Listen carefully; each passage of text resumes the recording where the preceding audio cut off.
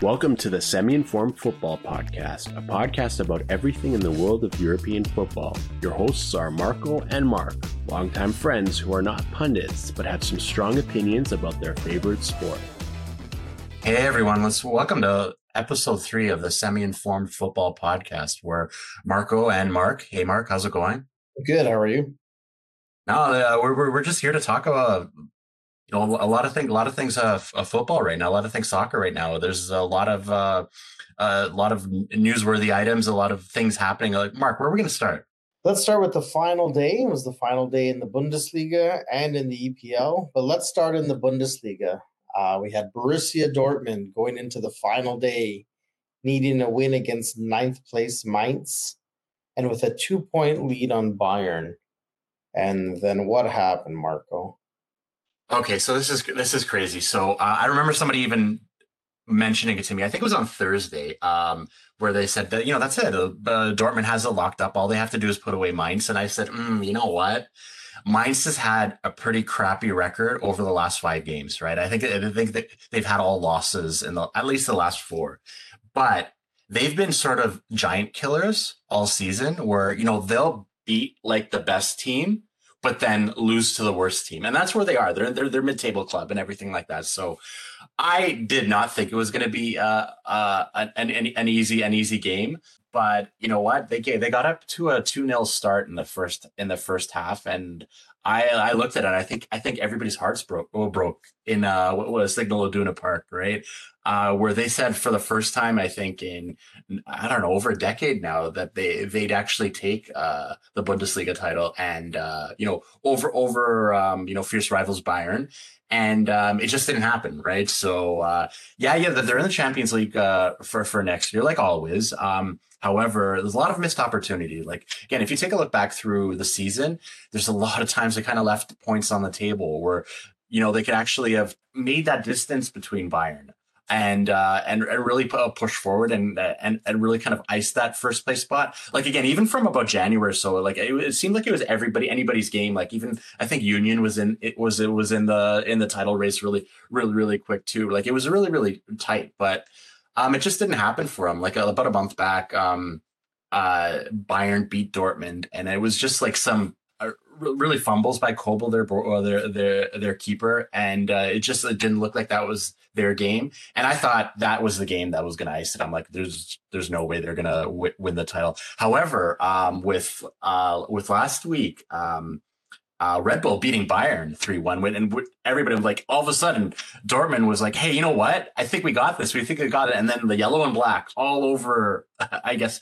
the world, they turned and they said, you know what? We've got. Everybody was kind of getting ready for it, and it just wasn't meant to be. So the Bundesliga finished Bayern, Dortmund, Leipzig, and Union Berlin in the Champions League spots. Freiburg, which it was an interesting team, like, again, same thing. They gave a lot of teams in the top flight a lot of trouble. They finished in the Europa League a spot, and in Europa Conference League, Leverkusen. And Leverkusen is a team that I think they had a few injuries at the end of it. They had 2 games against Roma. They lost the first one, and then it was a 0-0 tie against Roma right at the end. But I just feel like they didn't have a full squad there. I've heard a lot of things about them retooling for next year, so that's going to be interesting too. Like, having all those teams in there. Like, again, like one thing I said, 2 through 6 all season for the Bundesliga was very, very interesting. Even number 1 was really interesting, but it did look for a little bit that maybe Bayern was going to be dethroned. How it ended up being is that they both tied on 71 points. But because of goal differential, goals for Bayern put them away. So again, Bayern champions, and Dortmund again second place. But look like it might have been different this year, but it was heartbreaking. It was heartbreaking. Yeah. We talked about Arsenal bottling it, and I think you're right. Once Leipzig beat Bayern, that was the open gate. Yeah. All Dortmund had to do was beat this 9th place team. But, like you said, sometimes you get these mid-table teams that they play to the level of their opponent, right? True. Case in point, almost with the Liverpool game today too, right? Liverpool's had an off season, and they ended up tying last place Southampton 4-4. So I know what you mean about these teams that, play to the level of their opponent. It was just sad because, I saw all the videos in Dortmund, the streams of fans all clad in yellow, so excited. There was even video, I don't know if you saw this one, of fans at church. Oh, wow. Yeah, they were gathered inside the church with their scarves and with their banners, Yeah. and I believe I heard "You'll Never Walk Alone." Yeah. It's crazy. So, it's something to build on for next year. Like, again, our form lately was Sebastian Halle, the striker they pulled from, I think it was Ajax last year. Again, he had about a testicular cancer for the first half of the year, and he was out. So he's rebounded from that, and that was phenomenal. But you know what? If he was there for the full year, like, again, obviously 100% feel for him and his health. That's number one priority. But could have been, like, again, maybe a stronger first half of the year, a little coming through. But he's a bona fide striker. Like, again, he really made a difference in these last few games, and it was good. Although I think in the game yesterday, though, he did miss a pen, which was a little bit ridiculous. But it is what it is. Like, again, the pens are, a 50-50 scenario, right? And you can't really blame anybody for that. Cool. You know what? Again, you're just mentioning Premier right now, so let's go through the table on the Premier. Like, who finished top four, and, like, any surprises there, or. So this final day really boiled down to the relegation teams, but let's start at the top and get some of these interesting facts out of the way. Man City had already clinched the title.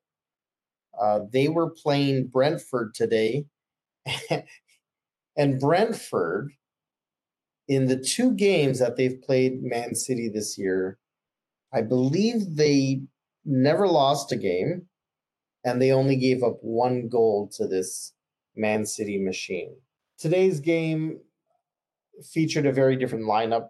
Haaland wasn't in the lineup, for example, but I think Thomas Frank's done an amazing job with Brentford regardless. Okay, just definitely manager of the year contender, I would think. With the rest of the table, that's the Arsenal finishing in second. That was a foregone conclusion. And then Man United wrapped it up. They had a midweek game, which was, the downfall of Liverpool. They won that game, which essentially ended Liverpool's chance at Champions League for next year.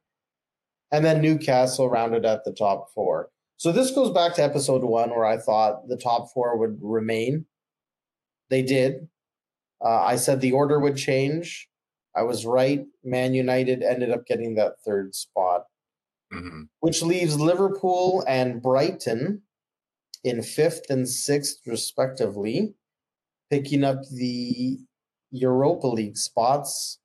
And Aston Villa, who again were sensational under Unai Emery, they actually climbed the table, finished in 7th, which captured the Europa Conference League title. Mm-hmm. Sorry, not title, spot. The spot, yeah. And by doing so, they pushed Tottenham Hotspurs down to 8th spot. So they jumped them by 1 point. And Tottenham, who were in the running for Champions League only, a month or so ago, don't qualify for any of these top 7 European spots. Just a complete fall from grace. Oh no, disaster of a season. And then, like, I'll recall like Conte having that complete breakdown with the media. But again, it's like maybe that's it. It's just the nature of competitiveness in the club, right? It's just they don't want to win. Like I recall just like Kane and Son being like such a phenomenal 1-2 punch, and it's just, I guess it's not enough, right? So I don't know, maybe make big changes there. Maybe Kane moving on. United have been looking at Kane, for the longest time now. Maybe even City getting close to them last year, but United maybe bringing them in, bringing in that sort of English superstar to be their striker. So I don't know. Does Tottenham kind of dissolve a little bit? But Very interesting. But another one, again, we've been talking about this for quite a bit, but Chelsea in 12th with 44 points. What a what a disaster of a season, right? So Yeah, well, you know what? We've beat them up on the last two episodes. We'll leave yeah, that. let's leave them alone. Let's leave We'll them leave alone. that tire fire for another day. Yeah, Next up, I guess we'll talk about the relegation battle. yeah, yeah. So this was what everyone was watching today. Southampton, we already knew was going to finish 20th. So really, it was between Leeds, Leicester, and Everton. Mm-hmm. Two of them are going to get relegated to the championship. And I know the other day I said I wouldn't want Everton, but I was cheering for Everton to go down. I really wanted Leicester to survive. Leeds, I think they just didn't have enough left in the tank. They were like a tire deflating as the season went on. Leicester, great story, but they've still got a bunch of great players on that team. So I was really rooting for them today. They jumped out to a 2-0 lead. It was exciting. And then later on, Everton scores. They're at home, and Doucouré just fires an absolute rocket of a shot. A really good goal worthy, and Everton survives. Okay, they won the game. Even though Leicester won, Everton had a 2-point advantage, and they will stay in the Premier League at least one more season. And they've done this before, though. Like this Everton club, it would be nice to see them actually try and compete. But they did this in 94. They did this in 98. They did it again this year. Something has to be said about this team. Like if we want to talk about Tottenham as a team that doesn't have a culture of winning, well, Everton lately, I don't know. It's really odd to see fans rush the field, take off their shirts in joyous celebration, and you're just celebrating survival by the skin of your teeth. Yeah, I know. I remember seeing, I think in the last few weeks, though, the fans like swarming the board as they were driving into the stadium. Like it's unreal how much like vitriol there is towards how the club is run and everything like that. Like again, I don't recall a time when Everton was really like a significant player in there, but also they were higher up there, like kind of mid-table, once upon a time. Yeah, once upon a time. All right, let's kind of so let's say this. Let's kind of move a little into Serie A, and then we're going to go into the Champions League. Okay, right. So Serie A was interesting. So this is the one league that actually has one game left. So they have a little bit more. There's a little bit more interest here in the tank, right? So we all know Napoli kind of wrapped up the league at 87 points. Like nobody was catching them. It was impossible last few weeks. They already kind of celebrated. However, the other Champions League spots went to, and deservingly so, Lazio in number 2. Like it looked last few weeks looked kind of iffy for them. With a few wins, a tie, a loss, and everything like that. So they ended up kind of closing up business. Or again, still have 1 point out there, but they're sitting in second. Inter sitting in third place, and Milan sitting in fourth. So that looks like how Champions League is going to kind of end up.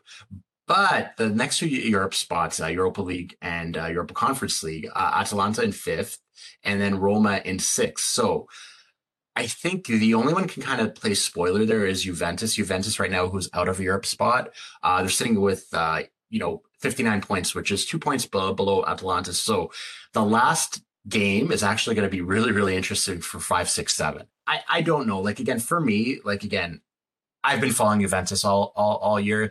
I'd consider myself, somebody that sits on the fence, kind of a Juventus fan. Just like I really wanted to see them kind of go through. They had the 15 points relegated a few months back. They had it returned, a few weeks back. So they put them back into the running.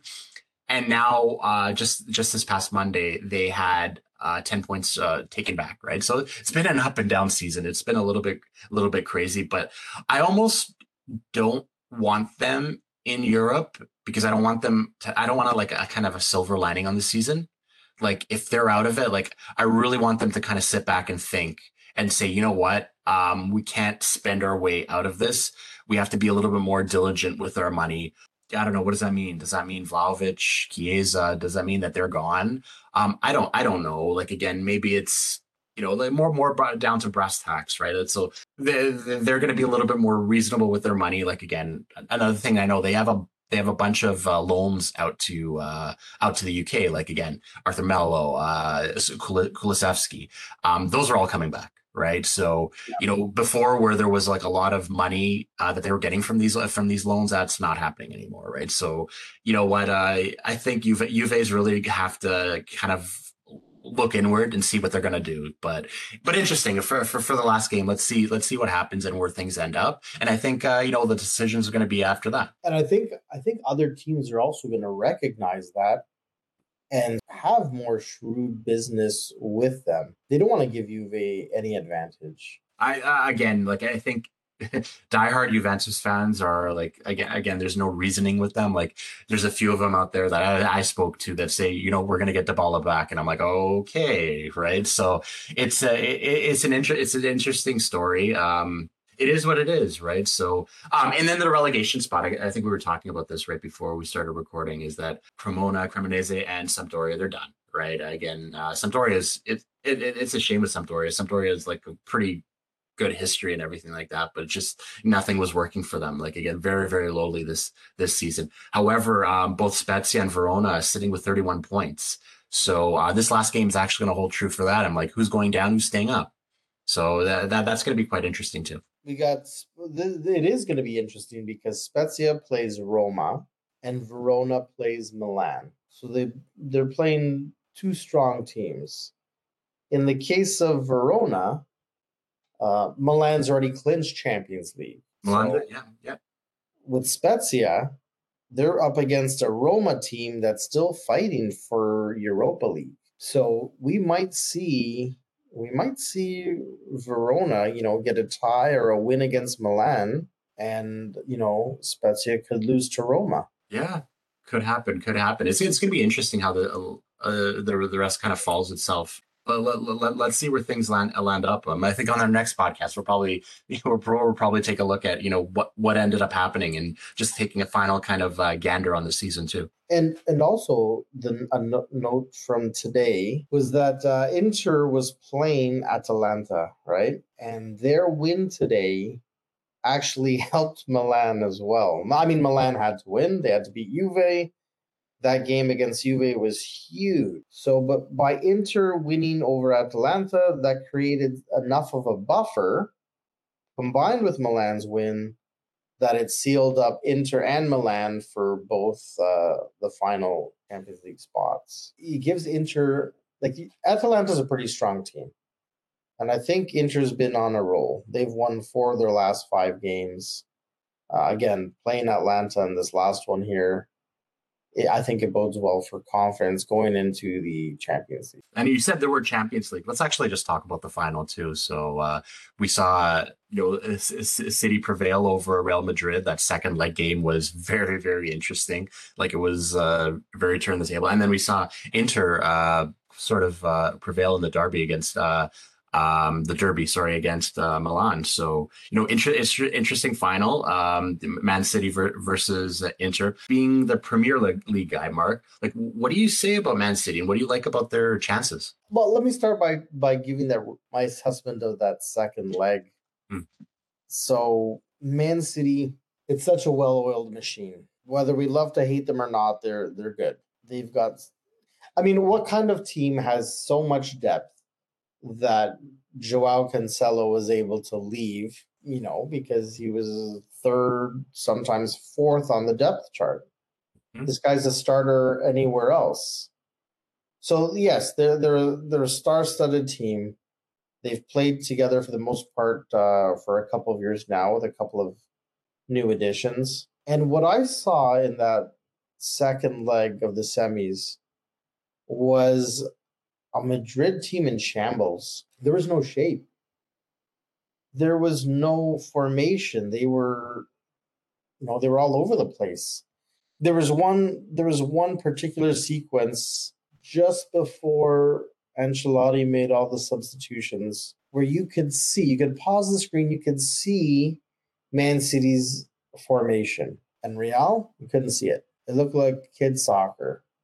And by kids soccer, I mean kids learning how to play. There goes the ball, there go all the players. Swarming like bees.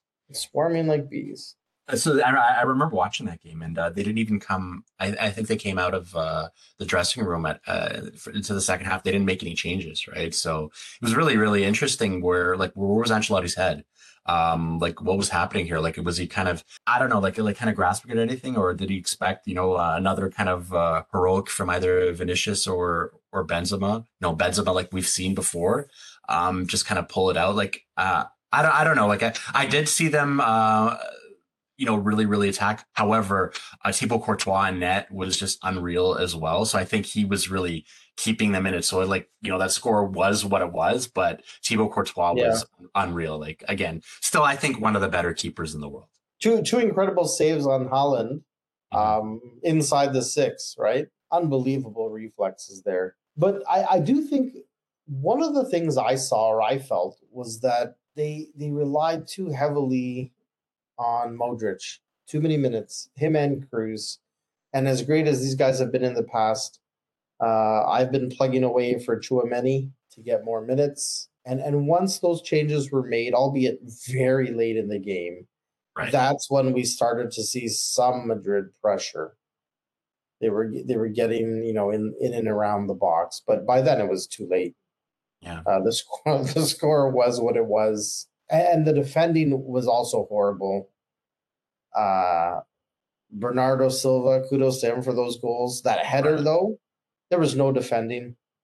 No one picked him up. He came in and, he got a juicy rebound. Yeah, fair enough. I think a lot of people said, is Pep going to get to his old tinkering again and really just kind of give this game away? But it looked like it was a well-oiled machine, and maybe that's what we're going to see going into the final, going into Turkey for the final. I think it's June 10th, right? So, and another thing is, everyone looks at Erling Haaland as this signing to score all the goals, and he's been phenomenal. He's got about 54 goals in all competitions this year. As amazing as that sounds, it just puts into perspective the year that Messi scored 91 goals in a season. Unreal, huh? Right? There's something else that Haaland's presence does, and it works for a team like City.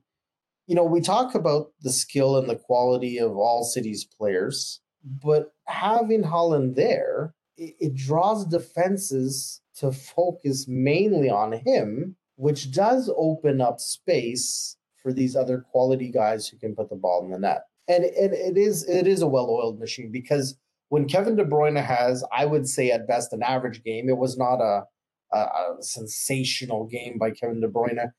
When Kevin De Bruyne can have, I'm not going to say it, an off game, nothing flashy, and Man City still wins by that scoreline, I mean, it's incredible. And the other striker, Julian Alvarez, he was the one who I kept saying, people don't know this guy. He's coming from Argentina. I saw some of his games down there, and he is a bona fide striker. In my mind, he could be a starter again in any of these major clubs. And the way he scored that goal, watch the replay, people. He makes a beautiful run, and at the end of that amazing run, watch the way he looks up at Courtois and sort of sends the shot as he's turning his body. Okay, it was the most obvious shot if he had shot to the right, and that's the way Courtois' arm moves. But then as he's turning his body, he sweeps it sort of to go left, and Courtois had no chance. I think even Pep said Alvarez is he's in an ideal position. Again, he's in the hotbed of Manchester City, but he's developing behind Haaland, right? So again, he doesn't have that intense pressure to be phenomenal, kind of like that Darwin Núñez did, right? So I think we're gonna have a player on our hands. Well, we do have a player on our hands with Alvarez, right? So yeah, because in other teams, when you see their star striker come out and there's a substitution, and there might be a great prospect or a great player, but they don't score at the rate that Alvarez does in the minutes that he's allotted. So I'm going to actually talk about the second leg of Inter and Milan. Again, I think this game, like Milan, I think, they had more shots on net. They kind of ceded possession a little bit, but I think they knew what they needed to do. They knew they had to kind of lock things down defensively, and they did it, right? Rafael Leao was shut down, right? And he wasn't in he was injured for the first leg, but he didn't have it, right? So kudos to Inter on that one. Like, again, they have that ability to really kind of play the defensive game. And you know what, again, it kind of gives me a lot of ideas of what's going to happen into the final. But I don't know, do you want to talk about the final now? Like, what do you think what do you think is going to happen? The beauty of a finals, regardless of how stacked the team is that it is a one game, and in a one game final, there's no two legs. Anything can happen. And anything can happen between now and then. Man City, for example, has got the FA Cup the week before Champions League. They're up against Man United. So will Pep's tinkering happen then? Injuries could happen. Injury could happen in the game. But with all those variables aside, Manchester City just looks too strong. Their troubles this year were at the beginning of the season. And once they started rolling, they made up that 11-point difference on Arsenal. They ended up finishing the season 5 points ahead of Arsenal. They were neck and neck, a point back, 2 points back, just a few weeks ago. Yeah, no, I get it. They've been on a crazy streak. And you got to look at what's most current. What's their most current form? So they didn't have a 90-point season. They didn't have a 100-point season. Struggles in the beginning, but that was early on. What's their form like right now? It's like clockwork. So, what do I expect in this final? I expect Man City to win.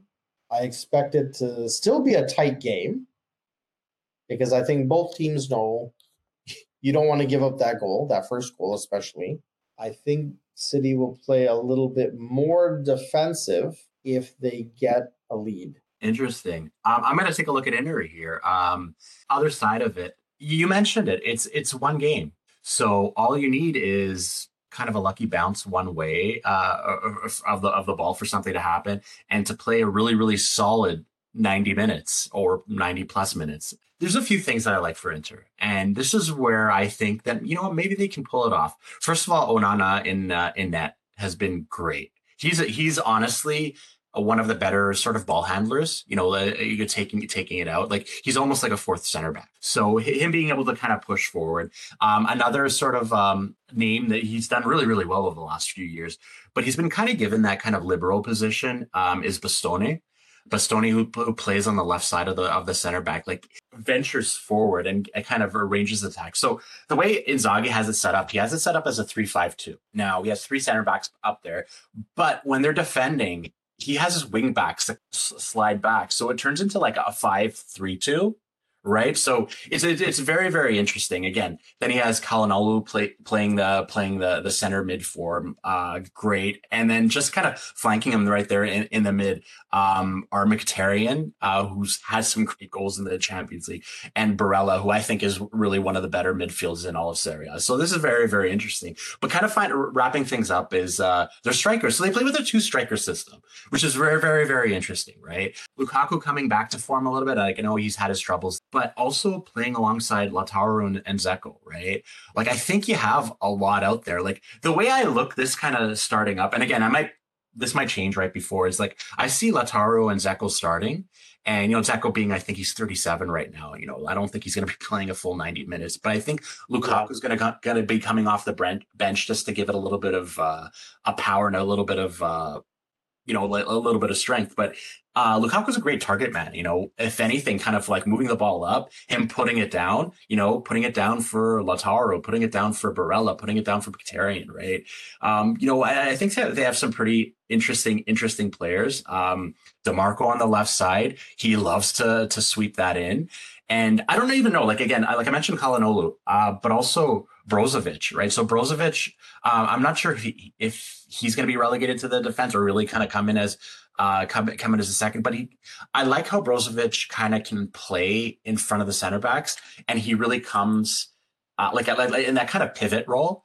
Like he comes back to really kind of guard that. So that's a really good defensive responsibility. So maybe Simone Inzaghi does that. He comes out with a really, really staunch defensive core, Brozovic back there, and how he slides in. However, there are two things, and this is kind of going on the supernatural right now, which are I guess they're conflicting opinions. First of all, have you ever heard of the Yaya Toure curse? No. No, so the Yaya Toure curse.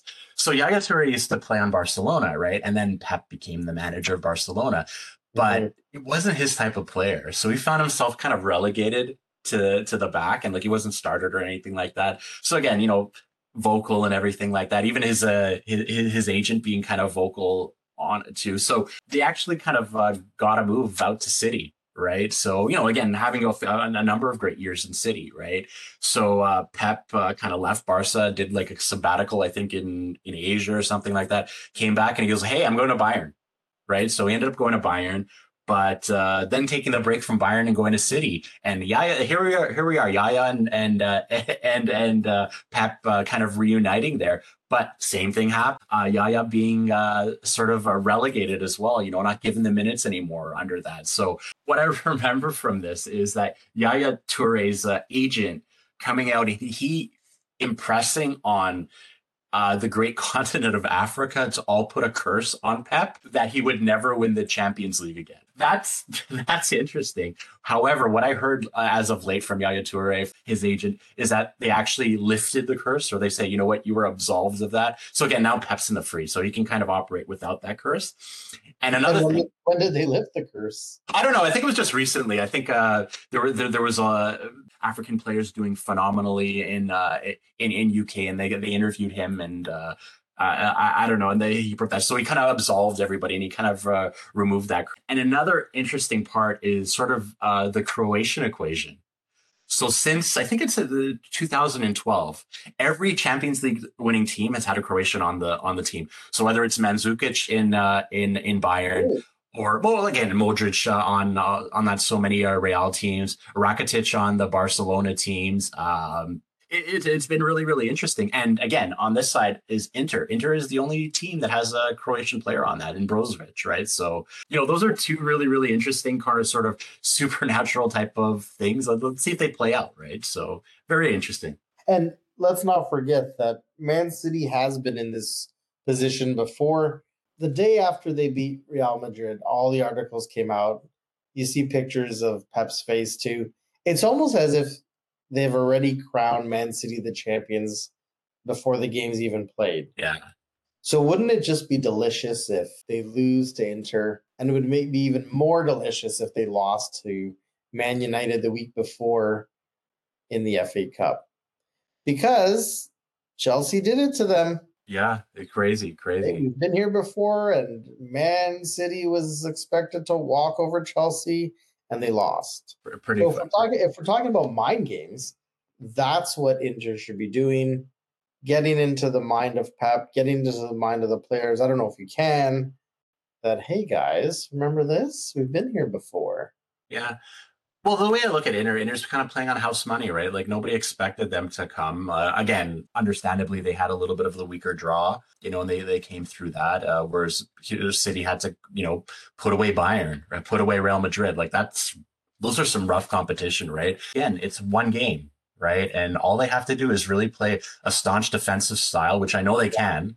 And again, they have this sort of hybrid pressing tactic. I don't think it's out of the question, right? I think it's reasonable for it to happen. However, let's see how it plays out. So I think the key players to the game for Inter, I'm going to say it's number one. I'm going to say all the defense. That's one key to the game, And then I think it's between Barella, Lautaro Martinez, and Lukaku. And I think Lukaku might be the surprise here.